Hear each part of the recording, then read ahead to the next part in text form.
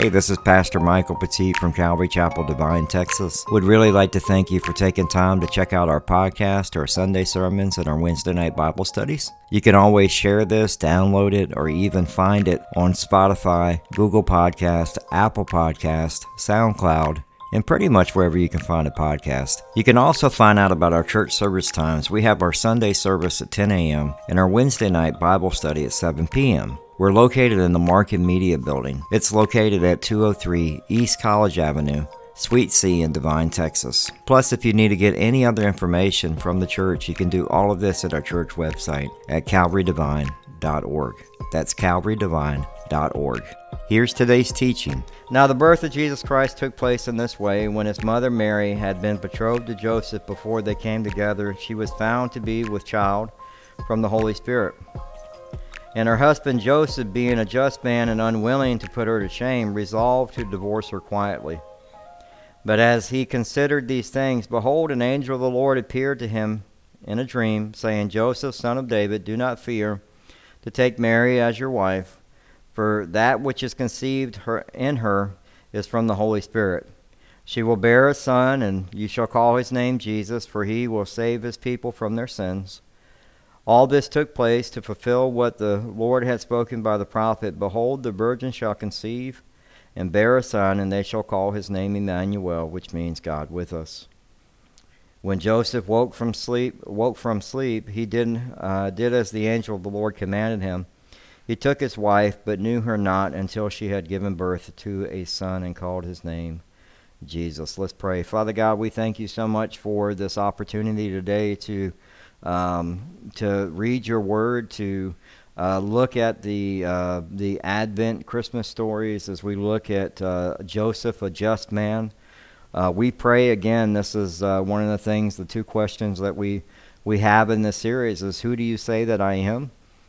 And what is your response to the birth of Jesus Christ? And I pray that each of us here and those that are watching online, that they would be able to answer those questions individually, because it's not what mom and dad think, it's not what our family thinks, it's what we answer as an individual about what we believe in Jesus Christ. And so I pray, Lord, that you would just continue to move in our hearts, that it wouldn't be head knowledge, that it wouldn't be a religion. And I just ask, Lord, that you just continue to bless the families, not only in Medina County, but in Devine. Those that may be hurting right now, those that are struggling through, as Mark has just said, there's just a drug den right across the street from here. And we have a huge problem with meth and the area of Lytle. And we just pray, Lord, that bondage that is keeping them there, that you would release that and that they would come to know faith, Lord. Many people that I've talked to over the last 3 or 4 weeks have struggled with an addiction of some sort, and God, I've seen people come to know faith, and God has broken that, and I pray that more would do that. So we pray for this church here, that we would continue to minister to those in this city, and just see the lost be saved. We thank you, and we ask these things in Jesus' name. Amen. Alrighty, so we're going to be in Matthew chapter 1, verse 18 through 25. I entitled this simply, God picks a just man to raise his son Jesus. God picks a just man to raise his son Jesus. We'll look at it in 3 parts. A just man thinking divorce in verses 18 and 19. In verses 20 through 23, a just man visited by an angel. And then in verses 24 and 25, a just man obeys the Lord. So last week we kind of laid the foundation of who Jesus Christ is and why he came to be born and what the purpose is. And we're going to go more into that this week. We did some of that on Wednesday night. So on Wednesday night we talked about your response to the birth of Christ. Very simply, there has to be an individual response to the birth of Christ that you have to answer. Every person. When Jesus asked that question, who do you say that I am? You got to be able to answer that. Because when people ask, who is Christ? Why did he come? You need to be able to answer that as a follower, but maybe you don't know Christ and You know, a lot of times what happens is people start searching for answers during Christmas and Easter for some reason. And a way for us to remember this is like we saw this past weekend, we saw that the King Herod, his response to Jesus was to kill him. But not just kill him, but to continue to hang on to his worldly possessions, his title, and be in enmity with God. The chief priests, their response was no response. They were religious. The religion doesn't save you. And the only ones that responded correctly out of the three were the wise men, who were Babylonians. They actually worshipped and fell at the feet of Jesus. And very, very important to catch in that verse is it says they worshipped him, not her, not Mary. And we'll dive into that a little bit more as we get into our scripture today. And so as we jump into this, one of the things that we do need to note, theologians are arguing and fighting over this, and it's in Scripture, so it doesn't make sense why they do this. But in the genealogy of Joseph, Joseph's genealogy goes all the way back to David, but it goes through Jehoiachin. And it goes, and the reason why we say this is he was not allowed to have any other. God said, you're not having none of your kids, none of your descendants, nobody's going to reign on this throne anymore. Now, one of the things that's very important to understand is it tells us that in Jeremiah 22, verse 24, it says, signals a problem. So it says, thus says the Lord, write this down as a childless man who shall not succeed in his days, for none of the offspring shall succeed in sitting on the throne of David, ruling again in Judah. And so that's why in Matthew's genealogy, it says that in Matthew chapter 1, verse 16, Jacob begot Joseph the husband. The husband. That's why it's there. Now you go, well, wait a minute, didn't Jesus is supposed to come from the line of David? Well, that's covered in Luke's genealogy. Mary actually comes from a descendant of Nathan, who's the son of King David. Now, there's a lot of argument over that. I don't know why, it's in Scripture. Okay? And so I just need to cover that because, remember, as we look at Scripture, Matthew says Joseph the husband. Okay? The lineage of Jesus is coming through Mary and through Nathan, the son of King David. And so as we look at this, we're going to look at a just man thinking divorce. Now, the birth of Jesus took place in this way when his mother Mary had been betrothed to Joseph. Before they came together, she found to be with child from the Holy Spirit. Okay, betrothed. What is to be betrothed? Now, legally, in the Jewish culture, they wouldn't have an engagement. In America, we have engagements and they get called off all the time. Right? Rings get thrown at people. I'm done with you. Right? But in Jewish tradition and in a lot of countries, when you're betrothed, it is a legal binding agreement. So what would happen is they would actually first draw up a contract between the two fathers. And then from there, they would actually, they would meet together and there would be gifts exchanged. They would actually present, the groom would actually present jewelry or a gift to the bride. And that's in Genesis chapter 24, verse 53, if you want to read it later. But one of the things I love is if you have, and this is important for us as dads and moms, and even single moms, you need to have your kids, their spouse, needs to be picked by the Heavenly Father. Okay? Now, a lot of times we look at this and we go, man, I would never let my mom or dad pick my husband or my wife, ever. But your Heavenly Father should be. And so as parents, we need to be praying for that. We need to be praying. Like right now, as they're little, be praying that God would bring that godly young man or that godly woman into their lives. That should be a prayer you should pray every day. It's important. I pray that for I got 3. And I'll take request. I got 3 that need to get married. Right? And Mike's like, come on, man. But at the end of the day, we're praying for them to have that God picks, not me. And not even him. That God brings that person forth. And so that's something that we should be praying for. The third thing they would do is there would actually be, during the wedding or after the wedding, a dowry, a gift would be given. And that's in Genesis chapter 34, verse 12. But on the wedding night, that's when the marriage would be consummated between husband and wife. Not until then. Not until then. So when it says Mary was betrothed with Joseph before they came together, right? And so before they came together means there was no relations. The problem with our country today is everybody wants to live together. And not just live together, but have relations. They want to eat the cake before they get married. And it's wrong. It's sexual morality. It is sexual morality. It's described to us in Hebrews 13:4. It says, the marriage is honorable among all, and the bed undefiled.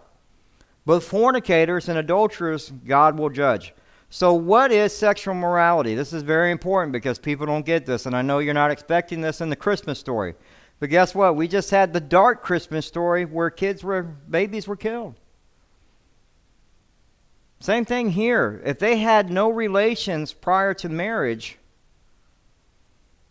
sexual morality is anything that's done outside the marriage bed, because it's considered worship. It's considered worship. You decide to have your boyfriend, your girlfriend, y'all want to live together, y'all want to do all that stuff and have relations, you're in sin. This is even for a husband or wife. You want to look at pornography, you want to do all that stuff, that's outside the marriage bed. It's sexual morality. You want to be single, you want to be by yourself, and you're still looking at pornography, it's sexual morality. It's outside the marriage bed. Now, why did God define that? God defined that early on in Genesis chapter 2, what marriage was. We know that based on the scripture, that Mary, as we see that before they came together, she was found with child of Holy Spirit.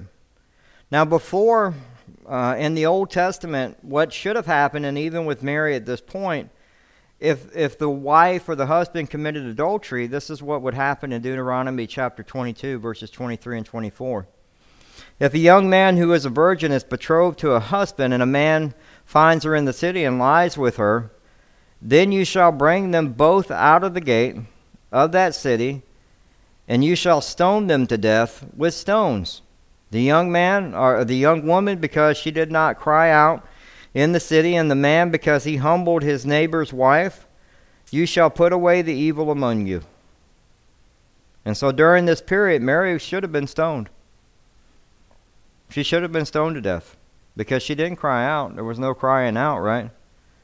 And so before marriage, it's the thing is we don't understand the intimacy of what it is that God's designed. God designed marriage at the very beginning in Genesis chapter 2, verse 24. It says, therefore a man shall leave his father and his mother and be joined to his wife, and they shall become one flesh. In marriage, one of the things that we've seen recently is we've seen that marriage, back in 1962, 71% of the couples were married. 71%. Today, only 42% are married. People aren't getting married anymore. They're just living together. And unfortunately, women are getting married to the government. That's the reality of it. You know what state has the highest marriages? Wyoming. I don't know what's going on in Wyoming, but something's going on there, right? You're not going to believe this, but guess what state has the lowest rate of marriage? Delaware. That's a whole nother thing. Where's our president from? Delaware. They got a whole lot of problems. But we see that she was found with child of the Holy Spirit. And so Joseph returns and Mary's pregnant. So you can imagine Joseph's response, right? What do you mean you're favored by God? What? What do you mean that you have a child? By who? The Holy Spirit? What? His head's probably just spinning. And so, we need to remember that Jesus Christ alone, he's the sinless sin bearer. And he was born in a miraculous manner. And so through the virgin birth, he was unstained by sin. And it demonstrated his nature both as fully God and fully man. And then we know that this was already a prophecy that was foretold. In Isaiah 7:14 it says, "Therefore the Lord himself will give you a sign. Behold, the virgin shall conceive and bear a son, and shall call his name Emmanuel." And so the virgin birth is Jesus Christ is central to our salvation. It emphasizes the fact that the Lamb of God is absolutely perfect. And believe it or not, 25% of Christians don't believe in the virgin birth. And it's essential to our salvation. And yet, what are they believing in? So the story of Christ is such an important thing for you to know. Remember what John told Jesus when he saw him in John chapter 1, verse 29. The next day, John saw Jesus coming toward him and said, "Behold, the Lamb of God who takes away the sins of the world." He takes away the sins of the world. In Hebrews 4:15, "For we do not have a high priest who cannot sympathize with our weakness, but was in all points tempted as we are, yet without sin." He was sinless. And so remember, Matthew is writing from the perspective of Joseph. When we get into Wednesday's study, we'll be looking at the perspective of Mary and her perspective. Because remember, Mary she's had this child already. The bump's already out, right? The baby bump's already out. And so you can imagine the parents already know. And now Joseph knows, And so she's dealing with this. And so we'll look at Mary's response to this on Wednesday. Verse 19 says, "And her husband Joseph, being a just man and unwilling to put her to shame, resolved to divorce her quietly." Lord, could we use more just men in this world? What is a just man? A just man is just meaning a righteous man. A righteous man. And honestly, that's, if you're single, that's what you should be looking for as a woman, as a just man. And you may say, you know what? There's no just men out there. There's just dogs. Right? Because I'll hear that sometimes. But let me tell you something. There are just men. There are godly men out there. Again, this is why we need to, if you're single, that's what you need to be praying for. Lord, send me a just man who's godly. These are things that we should be praying for, but we just think about it. We don't pray for it. Then you end up with some old, I know my wife was like, this is what she ended up with. It took 39 years before God fixed me and got me going. And so you need a just man. And so, one of the things that we need to do together as Christians is to be that righteous person or that righteous individual, is you need to commit to your walk being consistent with Christ. That means actually being in God's Word and spending time talking in prayer and meditating on His Word and listening for God, to hear from the Lord, and at the same time not abandoning church. Unfortunately, a lot of people have just walked away from church altogether, and their lives are in chaos right now.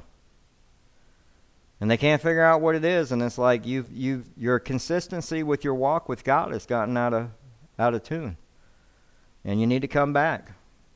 But I love what it says: being a just man and unwilling to put her to shame, resolved to divorce her quietly. He cared about her reputation. Now think about it today. When people break up, what happens? It's all on social networks. You can imagine Joseph. Can you believe Mary did right on Instagram and on TikTok? He's got a video and all that stuff. He's blowing that stuff up, telling everybody what happened. Mary's pregnant, man. Right? That's what would happen today. And just look at Kanye and Kim's mess that they're in. That stuff is headline news today. And it's sad because it's all out. All the business is out in the streets. And I love the fact that he wanted to quietly not to put her to shame. But he says he's going to quietly divorce her. Now remember, this is a legal binding document between two families. And so the divorce itself, that's what they had to do in order to stop the betrothal process. But divorce, there's nothing quiet about divorce, ever. If it says that it brings one flesh, imagine what happens when you tear the flesh. Not only is it painful, but it's not gonna tear well. And the kids are somewhere in the midst of that as it happens. I'm a child of divorce. My mom and dad divorced when I was 6 years old. It still affects our lives because mom and dad are still mom and dad, but we have, separate. I can remember the first time they ever came together was at our wedding, which was brilliant. I don't know why we thought that was going to work out well. First time they had ever been together since the divorce. Stepfather and stepmom, because they both remarried. And that was a train wreck. Divorce it destroys not only your life, but it destroys the life of the kids. And it doesn't matter if you go, we're going to wait till all the kids are out of the house and then we'll divorce. It's still going to affect the kids. Because I've met people that have divorced and they're already, kids are all grown up and they're divorced and it's like their kids, it's a train wreck. It's an absolute train wreck.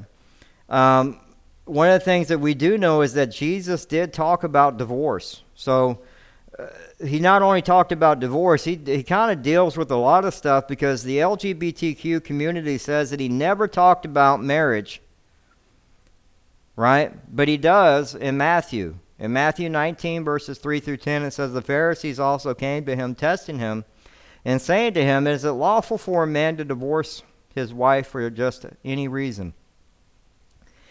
He answered and said to them, have you not read that he who made them at the beginning made them male and female?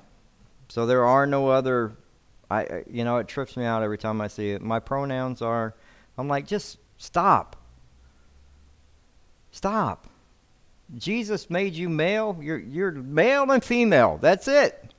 Whatever you choose to do beyond that, that's... And he said, for this reason, man shall leave his father and mother and be joined to his wife. So he's going back and quoting Genesis chapter 2.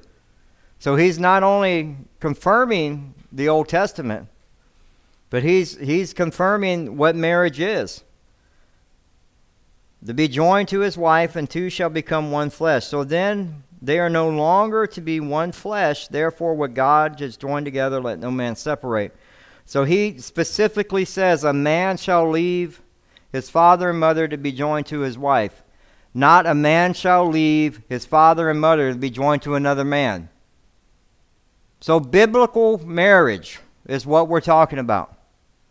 This is what it is. God created it. This is why the church can't participate in it. This is why. It's because we go by what God's word says. And then we see that he gives the reason here. The Pharisees respond back in verse 7 and say, they said to him, why then did Moses command to give a certificate of divorce and to put her away? And he said to them, Moses, because of the hardness of your hearts. And again, this is knowing Scripture and not knowing Scripture. The Pharisees said command. Jesus says permitted. He permitted it. You to divorce your wives, but from beginning it was not so. God intended for your marriage to be permanent. Now, unfortunately, sometimes people get involved in things that create problems in marriages. I'm a firm advocate, and I know there was a story out not too long ago. If somebody's being physically abused, you need to separate. You need to separate immediately, because you are not to be beat. That's not going to happen. I'm not that type of pastor. Now, if that man wants to get help,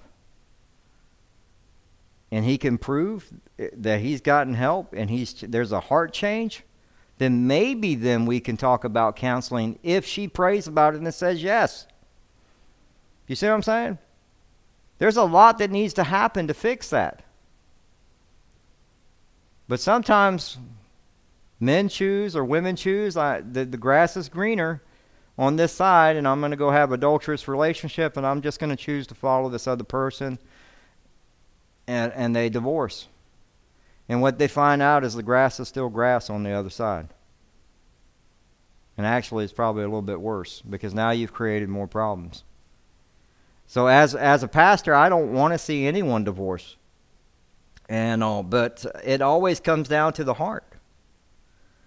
It comes down to the heart, because it requires at least one person to say, you know what, I am going to do what God's called me to do, and just do that. And at some point, the Lord will draw this relationship back together. Because if you're being obedient to God, God's going to bring that relationship back. He'll do that. I'm proof of that. The one thing I asked for when I gave my life to the Lord, I was like, Lord, if I don't deserve to ask for anything, but Lord, please save my marriage. That's what I prayed for. But you know what it required first? Me being a follower of Christ, being obedient to God, and doing what God was calling me to do. And it's a challenge. And so people today are quick to divorce.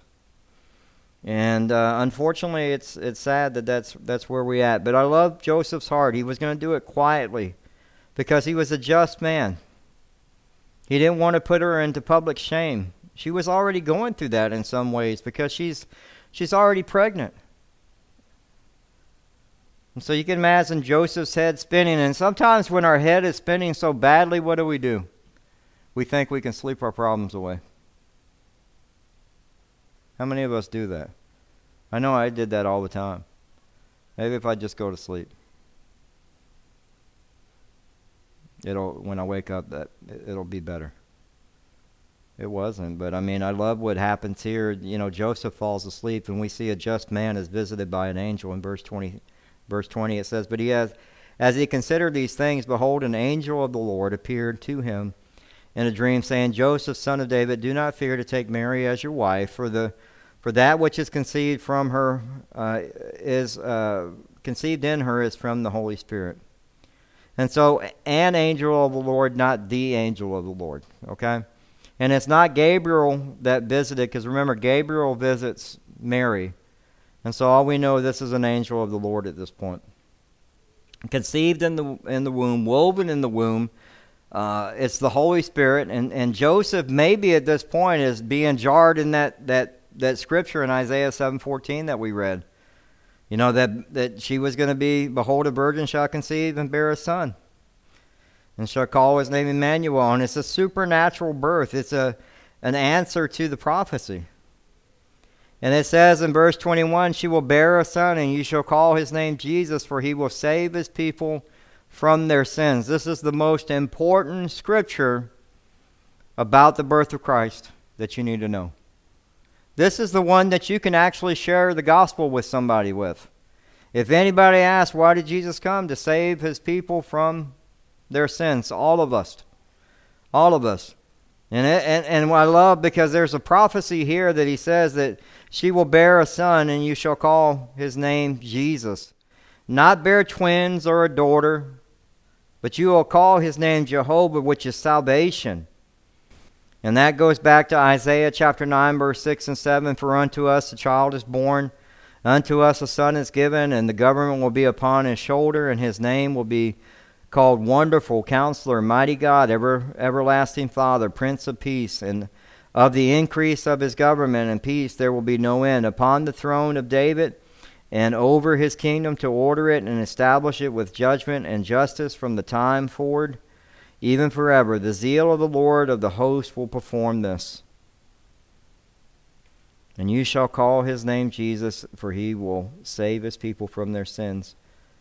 So why was Jesus born? It's because we have a sin problem. You know, it's because we have a sin problem, and he's our Redeemer. And can you remember the moment that goes back when God forgave you? When you actually gave your life to Christ? You see, what happens is we get further and further away from that, and that's what communion's supposed to do. That's why we do communion once a month. It's to remind us of who we were and how God saved us.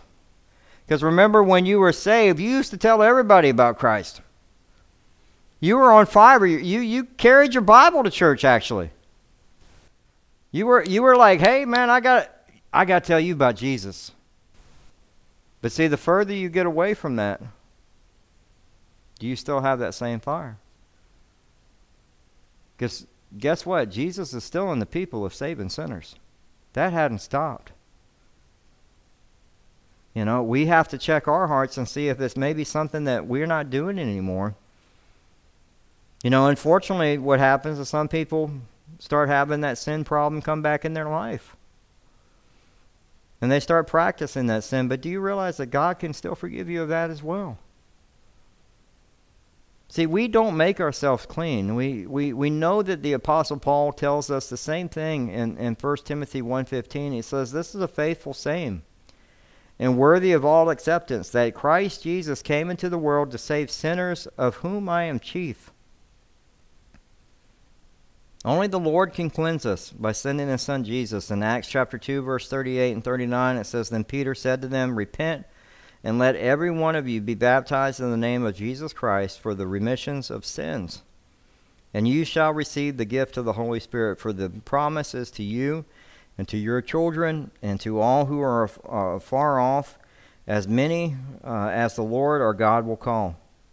No one else can take away the sin.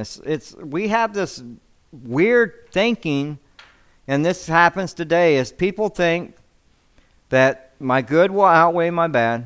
There's some kind of scale of justice they put in their head. I used to think that. Right? Now we have a lot of people in progressive Christianity that teaches all roads lead to heaven. I saw a video with Steve Harvey. I've seen Nick Cannon speak about this stuff.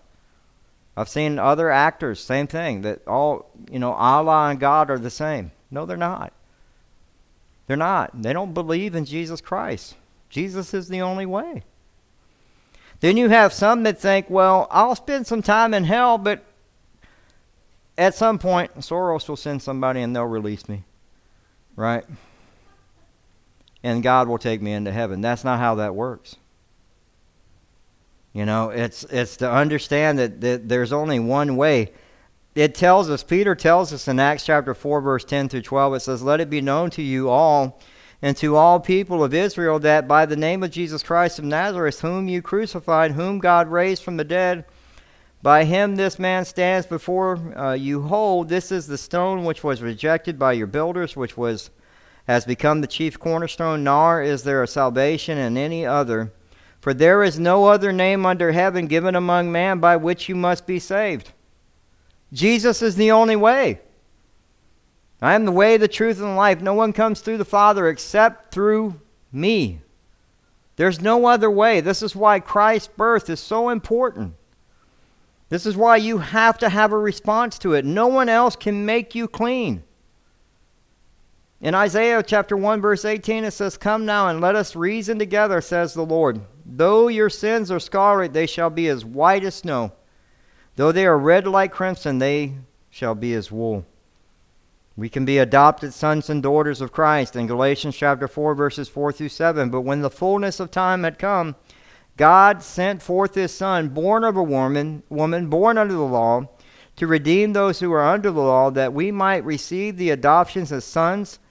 And because you are sons, God sent forth the Spirit of His Son into your hearts, crying out, Abba, Father. Therefore you are no longer a slave, but a son. And if a son, then an heir of God through Christ. You're saved through the precious blood of Christ. In Ephesians chapter 1, verse 7, it says, In Him we have redemption through His blood, the forgiveness of sins, according to the riches of His grace. I think back to the time that I gave my life to the Christ. I was messed up and broken, and I am so glad God sent His Son Jesus. He gives each of us the opportunity to have our sins, our debt paid, our sin forgiven. Because Jesus paid it all. And yet even we can share that story with somebody, yet they will still, you still wonder, well, how come they won't turn to Christ? Right? You agonize over it. There's pain in it. Because you're like, man, their life is just going further and further down. It's simply in John 3:19, and this is the condemnation, that the light has come into the world, and men love darkness rather than light, because their deeds were evil. Unfortunately, people love darkness. That's why there's a drug den right across the street. I'm not scaring people. It's a small town. It's not like San Antonio. You say that in San Antonio, you need to watch yourself. This town, you can leave your doors open, and it's not that bad. But the thing is like, that's why people choose sin. They don't understand the cost of their sin. It affects everybody. When you sin, it affects everybody, right? You think it doesn't, but it's like dropping a rock into a pond. That it ripples and ripples and ripples. That's the amount of people your sin affects. But if you're tired of being in sin and you're weary and worn down, you're never going to have peace in that sin. It tells us in Isaiah 48:22, there is no peace, says the Lord, for the wicked. There's no peace. I had no peace. In Galatians chapter 6, verses 7 and 8, it says, Do not be deceived. God is not mocked, for whatever a man sows, that he will also reap. For he who sows to his flesh will of his flesh reap corruption. But he who sows into the Spirit will of the Spirit reap everlasting life. Our sin is no different than you chasing, like watching a dog chase his tail. The sin being the tail, and you just chasing it around over and over and over. You got to stop doing that. You're chasing the lust of the eyes, the lust of the flesh, the pride of life. In Joel chapter 2, verse 13 and 12 and 13, I read this verse to you on Wednesday. It says, Now therefore, says the Lord, turn to me with all your heart, with fasting and weeping and with mourning. So rend your heart, which means to cut out, and not your garments, which means they would tear their garments and put on sackcloth, right? He's saying stop doing that, because you're just going right back to your sin. You need to change. It's a heart issue that needs to change. There's something in the heart that needs to change, and he says that and not your garments. Return to the Lord your God, for He is gracious and merciful, slow to anger, and of great kindness, and He relents from doing harm. And so God forgives us. God loves us even when we're sinners. But He doesn't want you to stay in the sin. It says in Romans chapter 5, verse 8, But God demonstrates His own love towards us in that while we were still sinners, Christ died for us. And He cast that sin as far as from the east to the west in Psalm 103, verse 12. As far as the east is from the west, so as far as He removed our transgressions from us. While we were sinners, God loved us, but we have focused in the church, we've gotten too focused on allowing, instead of sharing the gospel of Jesus Christ, that He came to save sinners, we've gotten so focused on, I need to talk about social justice, I need to talk about political things, I need to talk about the pandemic. I don't need to talk about none of that stuff. I need to talk to you about Jesus Christ. All that other stuff is just noise from the devil. It is. It's noise. Turn it off and share the gospel with people. That's what they need this Christmas. Psalm 40 verse 2 says, He also brought me up out of the horrible pit, out of the miry clay, and set my feet upon a rock and established my steps. God, no matter where you're at in your life, even if you're a follower of Christ, if you've fallen back in the mud, God will reach down and pull you out of that pit and set you back on the rock. You got to stop. You just got to confess and repent. And that's why this is so important. Even Mary, we forget that Mary needed a Savior. Right? She's in the upper room when she receives the Holy Spirit. Even Mary needed a Savior. And I love this in verse 22, and it says, And all of this took place to fulfill what the Lord had spoken by the prophet. Behold, the virgin shall conceive and bear a son, and they shall call his name Emmanuel, which means God with us. So we need to remember that God's word will be fulfilled.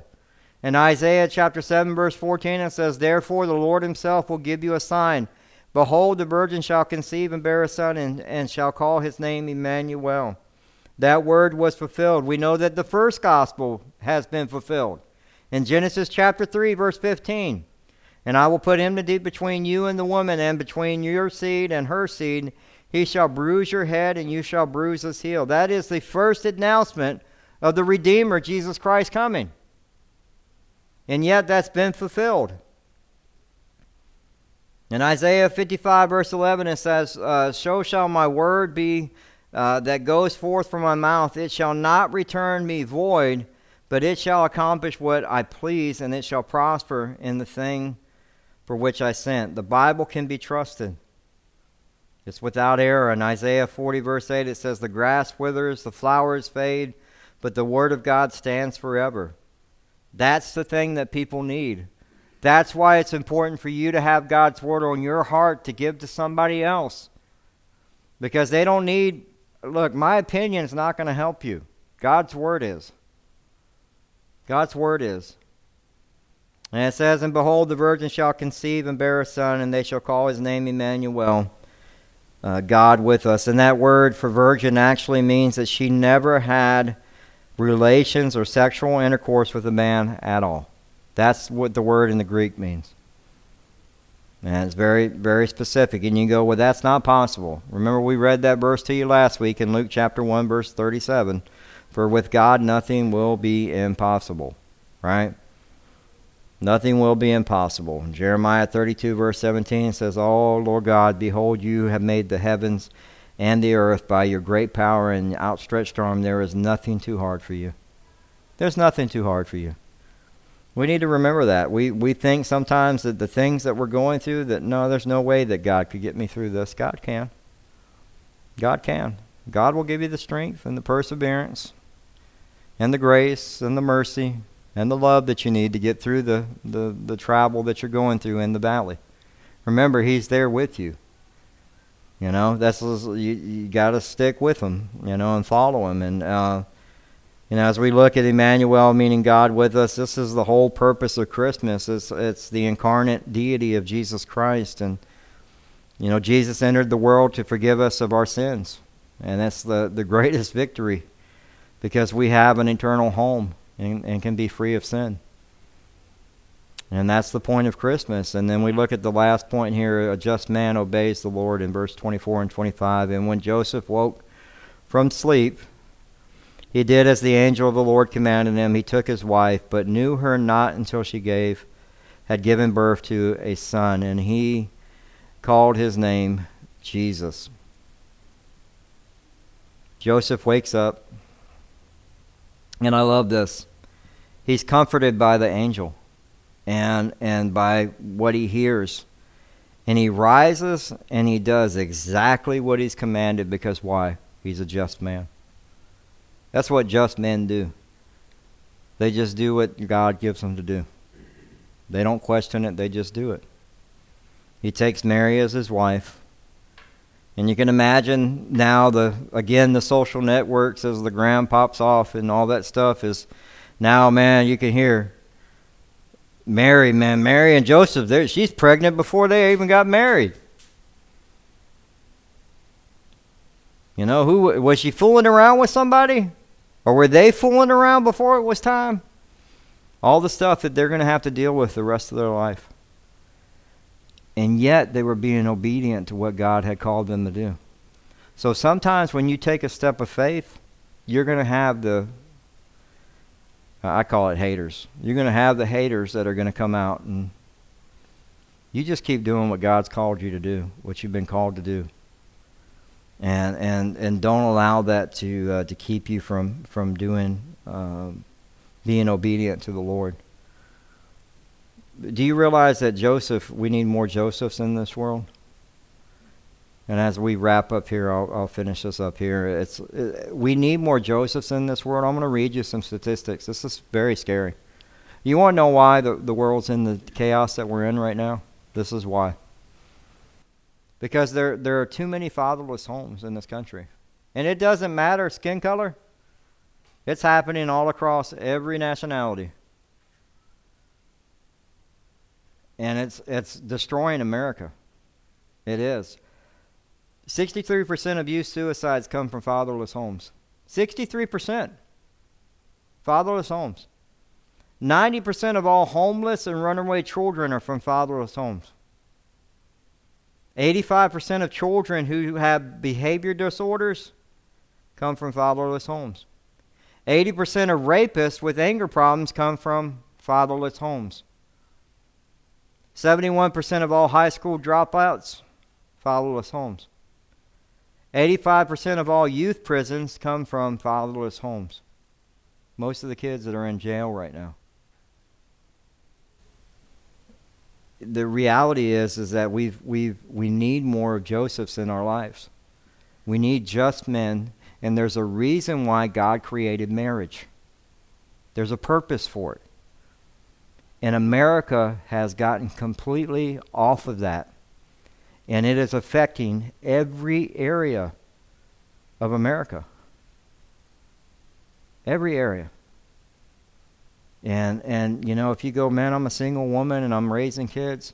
Man, Timothy's grandmother and mom, they raised him to be a godly man.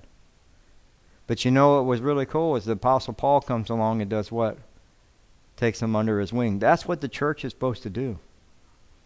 You realize, like my son, I couldn't be everywhere at every time, but my son had different people in the church, guys like Rick Gamboa, that taught him, Matthew, that spent time with him, his children's ministry teacher, that he's still doing ministry with today, that sowed into him.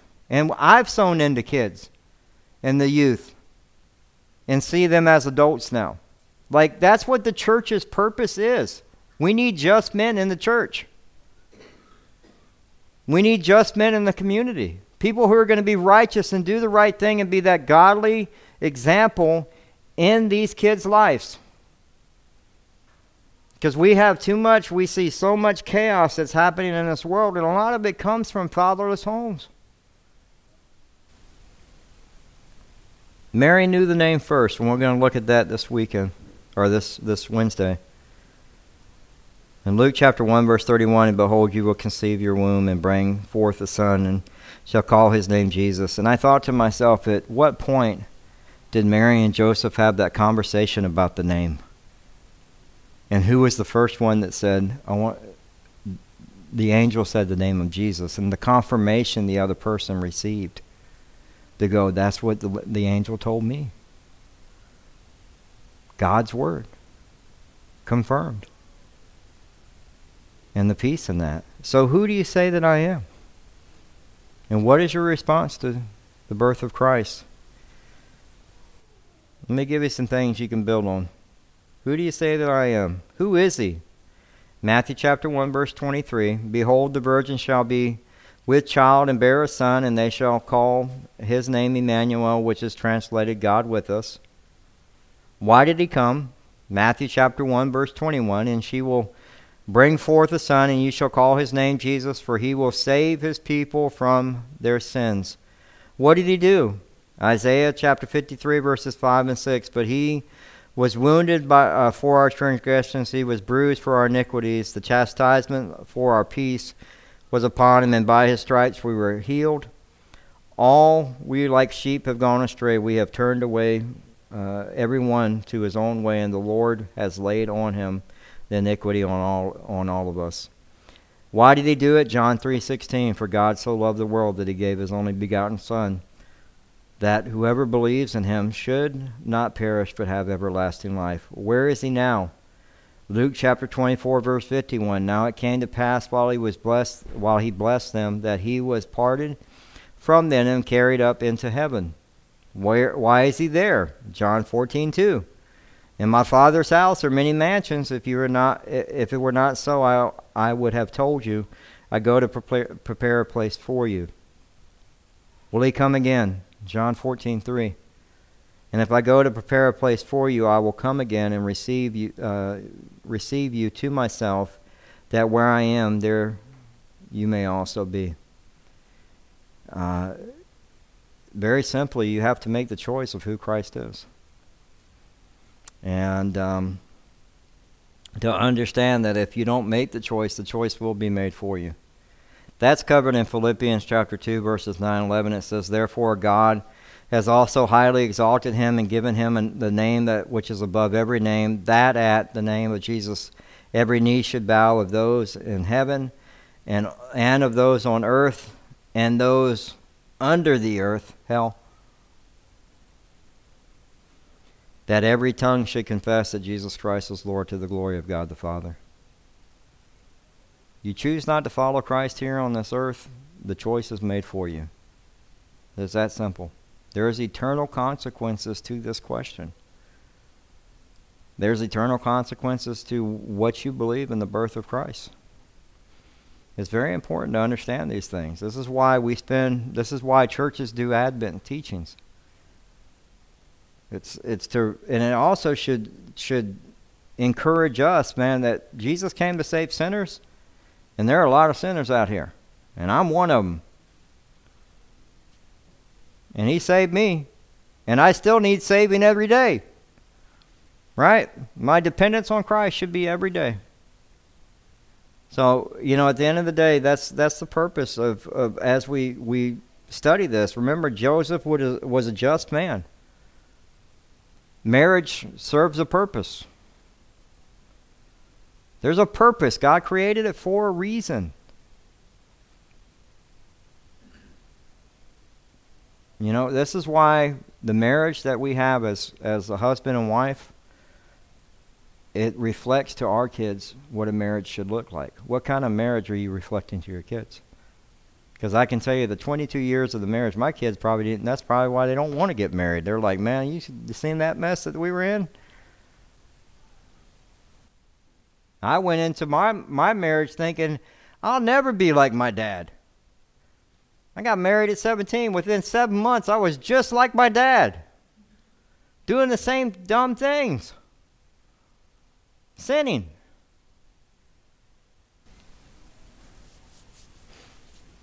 But he came to save sinners.